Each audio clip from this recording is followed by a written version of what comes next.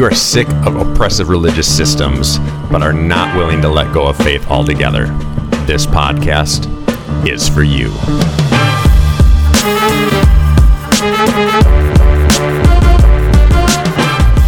In this show, we hear from inspirational people tackling real issues of faith that actually matter in this world. Welcome to Jesus Never Ran. The church is wrong to argue that the Bible justifies any sort of discrimination, oppression, marginalization of those who are not straight. Well, the reason why you ain't got no black folks in your congregation is because we don't show up to places where we're not welcome, and we know we're not welcome based off the conversations you demand that we don't have, because of the questions you insist on us not asking, because of the answers you don't want to live. And the idea that the best being in the universe can't come up with a better solution to the problems of the universe than to torture people forever, eternally. You just start thinking, if that's as good as God is, this is a pretty depressing universe. Hey everyone, before we jump into the interview, just a couple of quick words about our sponsors, Rise Nutrition from Menominee. You can find out all about what they have going on by going to Facebook and looking up Rise Menominee, and that's Rise with a Z, or give Angie a call at 715-309-2706. And then our friends over at Infinity Beverages, don't forget that Thursday is buy one, get one for club members. And if you want more information on how to sign up, or if you want to order online, go to infinitybeverages.com. This week we are going to tackle a subject that I'm pretty sure almost nobody wants to talk about, but all of us know it's an important topic that we need to talk about, which is sexual addiction. This is something that is ravishing our world right now. It's ruining so many relationships. And what we're going to do is we're going to talk about this for 2 weeks. This week, we're going to look through the lens of somebody who has an addiction. Next week, we're going to look through the lens of somebody who is married to, friends with, partners with somebody who has an addiction. So we're going to be hearing from husband and wife, Michael John Cusick and Julianne Cusick. They are the co-founders of Restoring the Soul. This week, Michael, who's a licensed professional counselor, spiritual director, speaker, and author, is going to share his story of addiction and going to help us understand some of the underlying factors that come with it, and also how to overcome sexual addiction. And then next week, Julianne, who holds a master's degree in family and marriage therapy, she's going to talk to us about betrayal trauma. And what that means is we're going to look through the lens of somebody who has been betrayed by somebody that they love because of sexual addiction. So with that said, let me introduce to you Michael John Cusick. My story is really, in the present day, I am a psychotherapist. I run a ministry that cares for clergy and other caregivers, and I have been a professor and an academic in the past. And how I arrived at all of that was really through what I call the delta. And the delta is the fourth letter in the Greek alphabet. But in science and the military, that letter delta represents a gap. It represents the gap between where point A is and point B, or where we are and where we want to be. Spiritually speaking, the delta might serve as this gap between what we believe and what we actually experience, or what we've been told the Christian life should be about and what it actually is in us. And so my story is really one of that huge gap, where I grew up in an Irish Catholic alcoholic family. I was sexually abused at the age of 4, and that continued for many years. Was exposed to pornography when I was 8. When I was in my early teens, I really became addicted to pornography long before there was an internet. So at 16, I had this moment where I heard that God loved me, and that he knew everything about me, and that he loved me, and that Jesus died for my sins. And I went from growing up a nominal Roman Catholic and being confirmed in the 7th grade, and then really kind of walking away from my faith and saying it didn't matter, and would have told you that I didn't believe in God, to this profound moment when I was 16. It culminated in me having a very powerful conversion, kind of a day and night conversion. And I was one of these obnoxious teenagers that told my parents that they were going to hell. And I told the a local Catholic priest who confirmed me that he was going to hell, which of course just made me very endeared to them, I'm sure.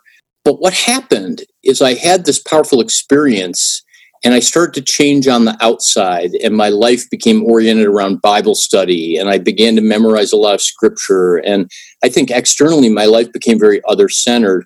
But what happened is that the wounds that I had carried through 16 years, and the shame and the beliefs and the anxiety and the lingering depression that was there, that got pushed underneath, almost like a beach ball, where this was all handed to me and I didn't know what to do with it. And then I heard, well, God loves me and I'm forgiven. So, okay, just push this down underneath. And the harder I tried as a young Christian, the deeper that went. And then it eventually, within a year, started to pop up. And I would find myself compulsively masturbating and breaking into my dad's locked Foot Locker and going through dumpsters looking for pornography. I found myself crossing boundaries sexually that didn't feel right to me internally, because it wasn't about any kind of an intimate or caring relationship. It was really about sexual gratification. And I found myself relationally paralyzed. So I was very extroverted and I could be around people. I was told I could be charming and winsome, but if I got close to someone and was 2 feet away and looking into their eyes, I would have to crack a joke, or I would be distracted, or I would look away from them, because the fear was that if anybody saw into me, they wouldn't want anything to do with me and they'd say I was a complete fraud. So I would say that I succeeded at that game for a number of years, where there was this internal battle with sexual compulsion, lust, what eventually I labeled as sexual addiction. And that carried through my teens into my early 20s, where one day after I graduated college, I didn't know what I wanted to do, so I started a painting business. And I walked up to the site where I was working, and the local newspaper was there. As a recent college grad, I couldn't afford a newspaper. So big headline across the newspaper, FBI raids prostitution ring. And I picked it up and I realized this was the prostitution ring I'd invested hundreds and hundreds of dollars in, frankly, to exploit women to feed my addictive needs. So suddenly this is out, this is public. In that community, there was a professional athlete and a politician that were implicated in this. So it became this huge deal, and my life imploded. And though my name never appeared in the newspaper, I called really the only person that I trusted, who was my sister, who had walked through a lot of her own deep pain. She sent me to a Christian counselor, and within 24 hours, I was sitting in that counselor's office and did a journey with him for a couple of years to begin to process some of the abuse and experience some profound healing. I got married as a result of that healing, but the addiction came back. 3 years into my marriage, I blew up my marriage. My wife discovered that I had been deeply involved in sexual addiction and adultery and alcohol abuse.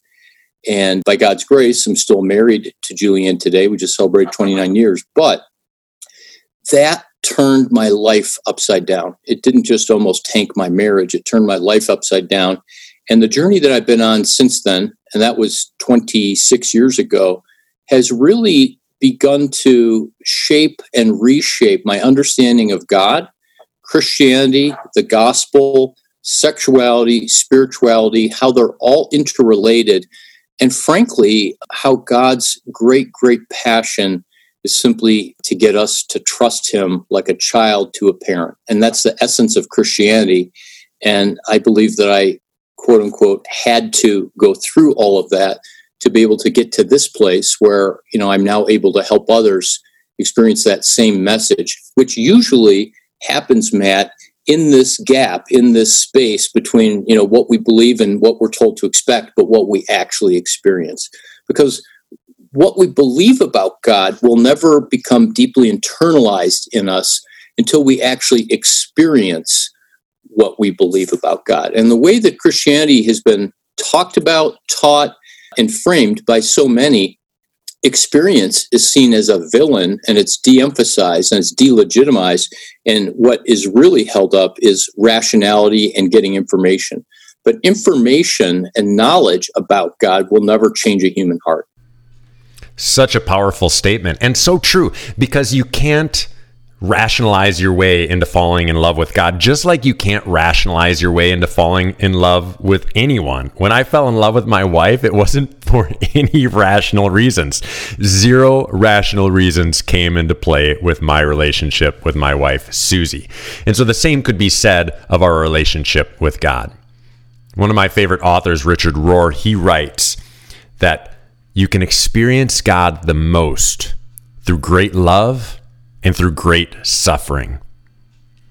And Michael's life and his experience with sexual addiction shows that in really profound ways. I came to Christ, as it were. I was saved, as we speak about it, in 1980. But I used to run a counseling center at an inner city rescue mission. And one day they held this conference where this, frankly, kind of obnoxious, famous evangelist came in, and around the staff of about 30 people, he went to each person and he got in our face. And I mean, I was like, I don't know, I was 26 or 7 at this time. And in retrospect, I would probably, go, this feels traumatizing. I'm going to get up and walk out. But he'd get in our face and he'd go, what's the date that you accepted Jesus? And people are going around the table and, everybody's got a date. And then they got to me, and this was just 2 years after I blew my life apart and all of this fresh understanding of God's grace was there. And I said, I'm not sure. I either became a Christian in 1980 or 1994. And all these Christians around the table were looking at me like, wow, we're not even sure you should work here because this is a Christian ministry. And I said, well, to be more honest, I think I got saved in 1980, but I came to know the love of God for the first time in 1994. And I would argue that in retrospect, getting saved really is getting to know the love of God, because it's not a big job for God to have us go to heaven, but it is a big job for God to actually get us to experience his love, because he gives up his power to allow us to choose knowing his love. And it actually doesn't take a lot of vulnerability to pray a prayer or the 4 spiritual laws and say, Jesus, I believe in you, and I'm a sinner, and I commit my life to you. That doesn't take vulnerability or faith, but it takes great faith to say, right now, I've got no game.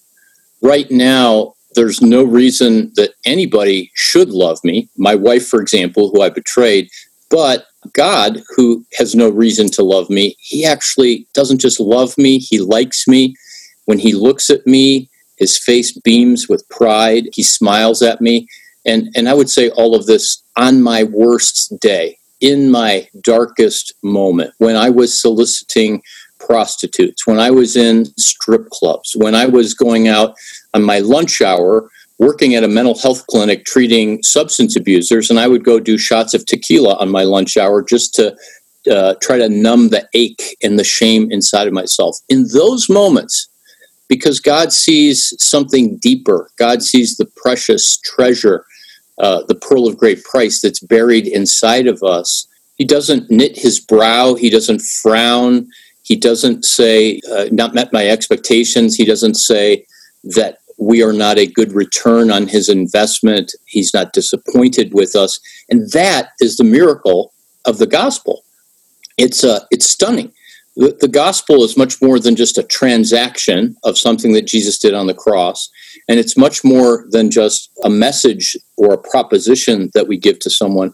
I think that the most basic and yet most profound definition of the gospel is this. The gospel is who God is. The gospel is God declaring through a megaphone, I am like this. Well, like what? Not just Jesus dying on the cross, but do you want to know what God is like? Yes. What is he like? Well, he's like Jesus. There's a quote from Bruce Shelley, the late great church historian at Denver Seminary. And he has written a book, I think it was written back in the early 70s, about church history, that is probably the most prolific book in any kind of modern Christianity about church history. And here's the opening sentence of that book. Christianity is the only religion in history whose central focus is the humiliation of its God.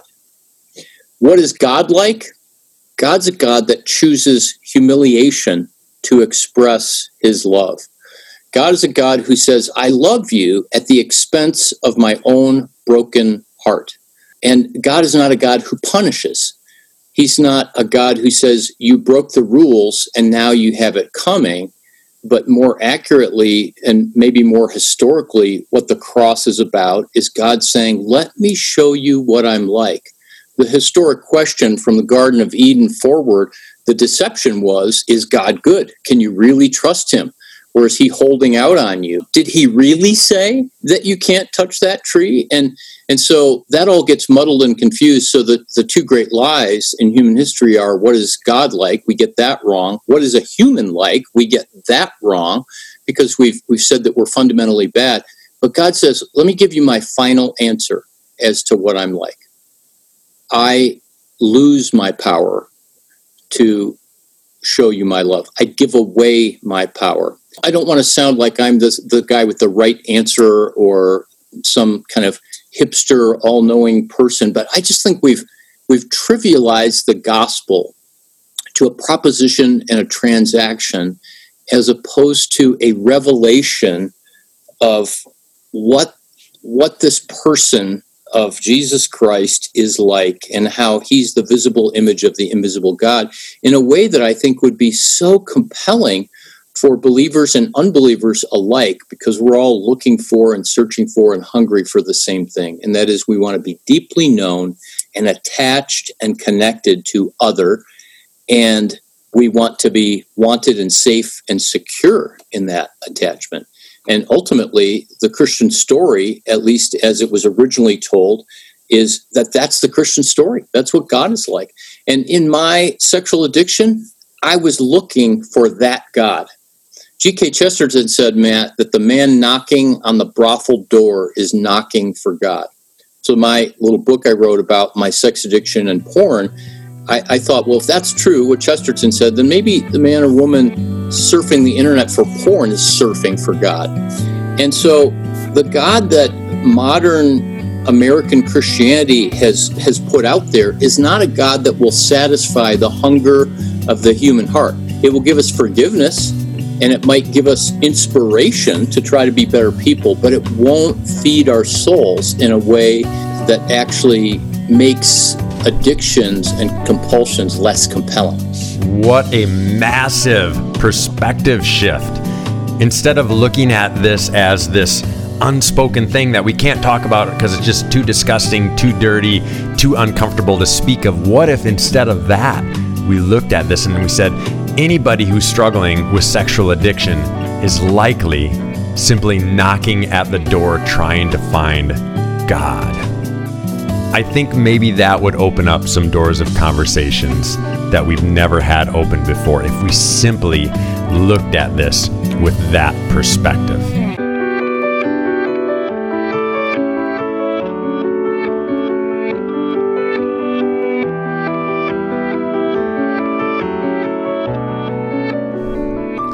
This probably goes without saying, but one of the most obvious and probably one of the most challenging struggles in sexual addiction is the addiction and availability of pornography. Because I work so closely with people that are broken and wounded and addicted, I've chosen not to become an anti-pornography advocate. When my book first came out, I got invited to speak at a lot of sex trafficking conferences and things like that, and not so much anymore. And it's because I believe that pornography is destructive, but I want to put my energy toward wholeness as opposed to either shutting it down, which I hope would happen, or becoming an advocate and being an anti-pornography person. But it is absolutely destructive. And there's a growing number of Christians who say, porn really isn't a problem. Yes, it's addictive, but it's just naked bodies. And there's many, many, many people in the secular world who have written about how pornography, number one, exploits the people within the industry, how even recently there has been a major opposition to Pornhub.com because there's this internationally known corporation that's making money and they have child pornography all over their website. And they have images around people that are trafficked and exploited. And this is something that people can just pay for. And others might say, yes, but not all of it is like that. But the bottom line is that pornography is a kind of false intimacy. And on the internet versus what I grew up with, where I would look for magazines at 7-Eleven or try to take them from my dad's Foot Locker or my buddy's dad's garage, that it's like crack cocaine for our brain, and largely because there's an infinite amount of it, and our brain craves novelty, and it gives us this massive dopamine rush. And you're right, many, many people are addicted. The church isn't talking about it well. So I'll be on different programs, and people will say, how bad is the problem? And the statistics are always changing, and I say, it's this bad. It's like secondhand smoke. So whether you're even a smoker or not, you can still die from secondhand smoke. And so there's a culture where we are now pornified. My family and I, we watch this one cop show on Netflix pretty often. And every episode, there are jokes that just normalize guys viewing porn. And the interesting thing is that they're making those jokes in front of women in the workplace, and the women are nodding their heads and joking about it. And although they're not coming out and saying that they're looking at porn, it's all implied. And so I just like to say, hey, everybody is or would be addicted to porn, but not everybody is wired. Other people might be addicted to food. So how do we deal with it? What do we do? Well, historically, Matt, there's two approaches in Christianity. One is you label it a sin and you ratchet down your moral will and you say, I'm going to stop. This is what Dallas Willard called the gospel of sin management. So we're forgiven, and what we do in our life is we just try to manage our sins. On the other hand, if you can't stop looking at porn, you're an addict, you need to go to 12-step meetings, and you have a disease the rest of your life. And the 12 steps saved my life at one point in my life, but I no longer primarily identify as I'm an addict. I do have those tendencies. The first thing we need to realize is that neither of those approaches really allow us to flourish. And what I tell people, the first thing to realize regarding porn is that any and every issue with pornography or illicit sexual acting out, hooking up with people and you can't stop, or you don't want to be doing that, or cyber sex or sexting, it's not about sex. It's not about too high of a sex drive. It's not about being horny. It's really about something else. And there's an interesting little verse in 1 Corinthians 6, verse 16, as Eugene Peterson paraphrased it in the Message. And he said that sex is more than just skin on skin. It's as much spiritual mystery as physical fact. And what that tells us is that there's something going on in sex that is much more than people panting and having orgasms. That there's this searching in our heart for connection, that there is a longing for union, for communion. I like to say that most of us who've been around the church know what God says about sex, but have we ever thought about what does sex say about God? And it says that God is a God that loves pleasure. God is a God that exists in some form where there's an ecstasy, that God wants to be so close that it's like skin on skin. That when he gave us the Eucharist, the bread and the wine at the Last Supper, it was as if he was saying, I want you to be in me, and I want to be in you.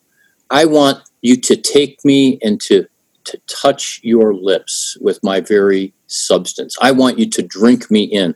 Well, those are highly erotically charged terms that we often don't think of it in those ways. But God is a God, as Rob Bell described years ago in his lesser-known books, Sex God, that there are deep, profound connections between our sexuality and our spirituality. And I actually believe that if we look under the hood of our porn struggle, we can actually fan the flames of our Christian spirituality. Because what we're looking for in porn is really what we long for with God. So the first thing, understanding this, that it's not about sex, it's about something else. Number two, that it's not that we have wicked desires, it's that we mishandle our desires. most people know the verse. Maybe they have a little crocheted plaque at home that says, delight yourself in the Lord and he'll give you the desires of your heart. And most people go, whoops, I better delight myself in the Lord. I'm not doing that. But no one talks about, and I've never heard a sermon about, he will give you the desires of your heart. Well, what are those desires? Thomas Aquinas, a great philosopher, said that every sinful behavior, and remember, he's speaking in, I think, the 13th century, every sinful behavior is rooted in a legitimate, God-given appetite. So if I'm addicted to porn, and I was, and if I'm lying to my wife, and I was, then there's actually a legitimate, God-given appetite for why I'm doing what I'm doing. And if all I do is focus on, I'm bad, I should stop this, I should get more accountability, I should manage my sin, then there's never going to be an opportunity to actually look at and understand what my heart is seeking. So it's a mishandling of our desires, and it's a mishandling of our pain, because we've never learned at an earlier stage in life how to handle our pain in a way where we can be soothed, where we can feel safe, and where another can be there to actually meet our needs. As I'm listening to Michael John speak, I'm starting to believe and understand that the way that we've approached this as a whole in Christianity, at least my experience, couldn't be more wrong, and probably has actually hurt people even more. It certainly hasn't helped all that much, because we're approaching it as the sin issue that just needs to get stopped. But I think anybody who's had any sort of addiction or any sort of struggle, which is all of us, can certainly say that that's just not how it works. You can't just snap your fingers and it goes away. That's just never how it works. There's some inner struggle going on. And the reality is, just as Michael has been saying, everything is spiritual. So this is spiritual as well. Sexual addiction is just as spiritual as anything else. I've often said that any strength that you have has a really evil underside. So if you have a strength, for example, such as passion can be one of the greatest strengths that anybody can have on this world, because it can be used for so much good. But on the other side of that strength can be lust. And that's just flipping passion around. And the interesting thing is they're really not that far apart. I like to think of it as there's this line, and on one side of that line would be passion. Right on the other side of that line is lust. You don't have to move too far either way to find either one. And I really think that's what we're doing here, is if you can manage to understand where this addiction is rooted in, which is what Michael John is talking about. If you can manage to find the spiritual place that is being desired, that can be the root of the healing and the overcoming. Now, I'm going to give a little bit of a teaser for next week, because I do not want to have this conversation without considering the voice of the other. So many spouses, partners get so deeply wounded when their spouse or partner has a sexual addiction. And so Michael John's going to give us a little bit of a teaser about what his wife Juliana is going to talk about next week. Yeah, my advice to a partner with a spouse who is sexually addicted or porn addicted is to not underestimate the impact on you. My experience is that, at least for the last 10 years, that many women, regardless of their age, if they have a boyfriend, fiance, live-in partner, or spouse, or sibling, or parent who is struggling with this, that there's an initial sense of shock, hurt, etc., and then almost a requirement that says, well, I should forgive and move on, and maybe I'll tell them you can't do this anymore. But there's research that started about 12 years ago coming out of Berkeley, and Dr. Omar Minwalla, among others, coined the term sexual addiction-induced trauma, or what's more commonly known as betrayal trauma. And that betrayal trauma literature is suggesting that, and this research is done with women, so I know it can be the other way around, where a woman can commit adultery or have an addiction, and then the husband might feel this, but the research is with women, that a woman who discovers or it's disclosed a husband's pornography or sexual addiction or infidelity, that woman can and is likely to have all the same symptoms as if she was sexually assaulted herself. So post-traumatic stress disorder can develop, but symptoms of intrusion and an awakening and a reactivity of the nervous system going into fight or flight mode, sleep difficulties, trigger response, intrusive thoughts, anxiety, depression. And then on the other side, feelings of numbness, detachment, a sense of kind of being there but not being there, difficulty functioning. And then the biggest symptom is that the husband, who is the betrayer in this research, becomes a trigger either through presence or word or, quote, relapsing, that triggers this trauma reaction, and it just creates a vicious cycle where oftentimes when the spouse who's triggered and traumatized reacts, either by escalating or withdrawing, then that causes the addict to use again, and it goes around and around. And sadly, in the Christian world, there's this sense of forgive, forget, move on, a porn addict, go talk to your pastor, get an accountability partner, and they never get any help. When people who are motivated, educated, and really want to change are not changing, it's usually that something is missing, not being seen or considered. And trauma is a very significant part of why people actually are addicted as opposed to, well, it's just a bad habit. But it can be absolutely devastating. I mean, it took my wife 7 years after I blew our marriage up and she discovered my double life, 7 years to get to a place where she wasn't angry and reactive. And back then we didn't know about betrayal trauma. And that's how she got into doing what she does. She's a marriage and family therapist and works almost exclusively with women who have experienced betrayal and infidelity. I don't know about you, but I am extremely excited to hear that interview next week with Julianne Cusick. When it comes to sexual addiction, I'm just going to be brutally honest now. When it comes to sexual addiction, because of the depths that we see in our world today, I mean, infidelity, all the way to human trafficking, all the way to child pornography. I mean, we could go as deep as we want here. So when it comes to sexual addiction, it's really hard for me sometimes to have hope because it seems so deep and so dark right now that it's difficult for me to see the light at the end of the tunnel. So Michael John is somebody who works with people struggling with addiction like this on a regular basis. And so maybe if for nothing else for myself, I needed to ask him if he sees any hope, any light at the end of the tunnel, any possibility that we could see a change, I will never expect to live in a world minus sexual addiction. But is it possible that the scales could tip even a little bit?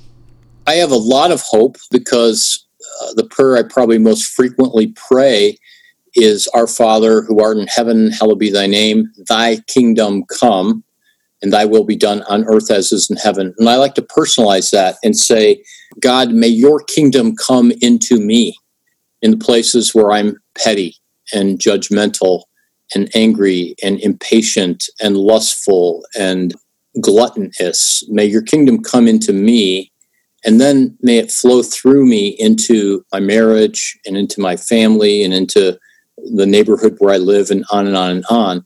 And God's kingdom is just this place where heaven happens here. And the promise of the gospel is that heaven gets to happen in anybody who wants it.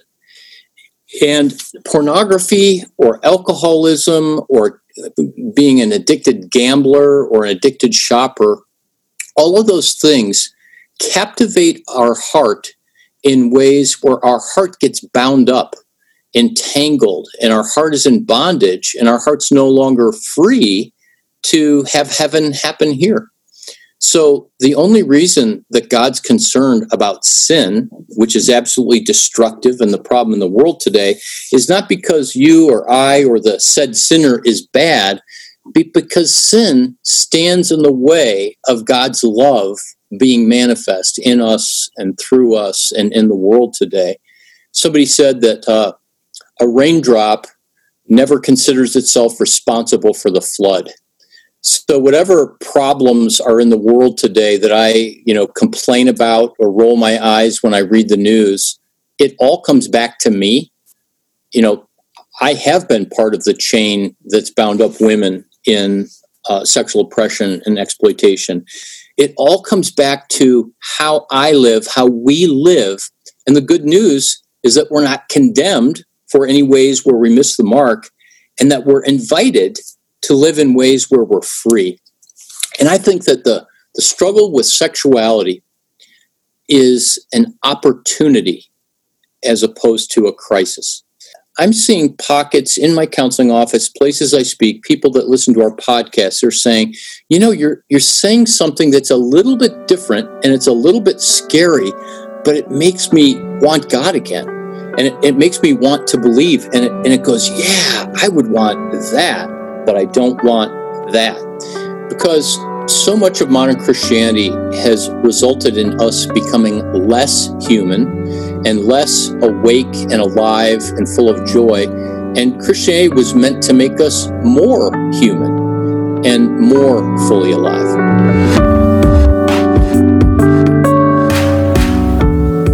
It's all about becoming more fully alive. And somebody who has a sexual addiction, any sort of addiction, it is the opposite of being fully alive.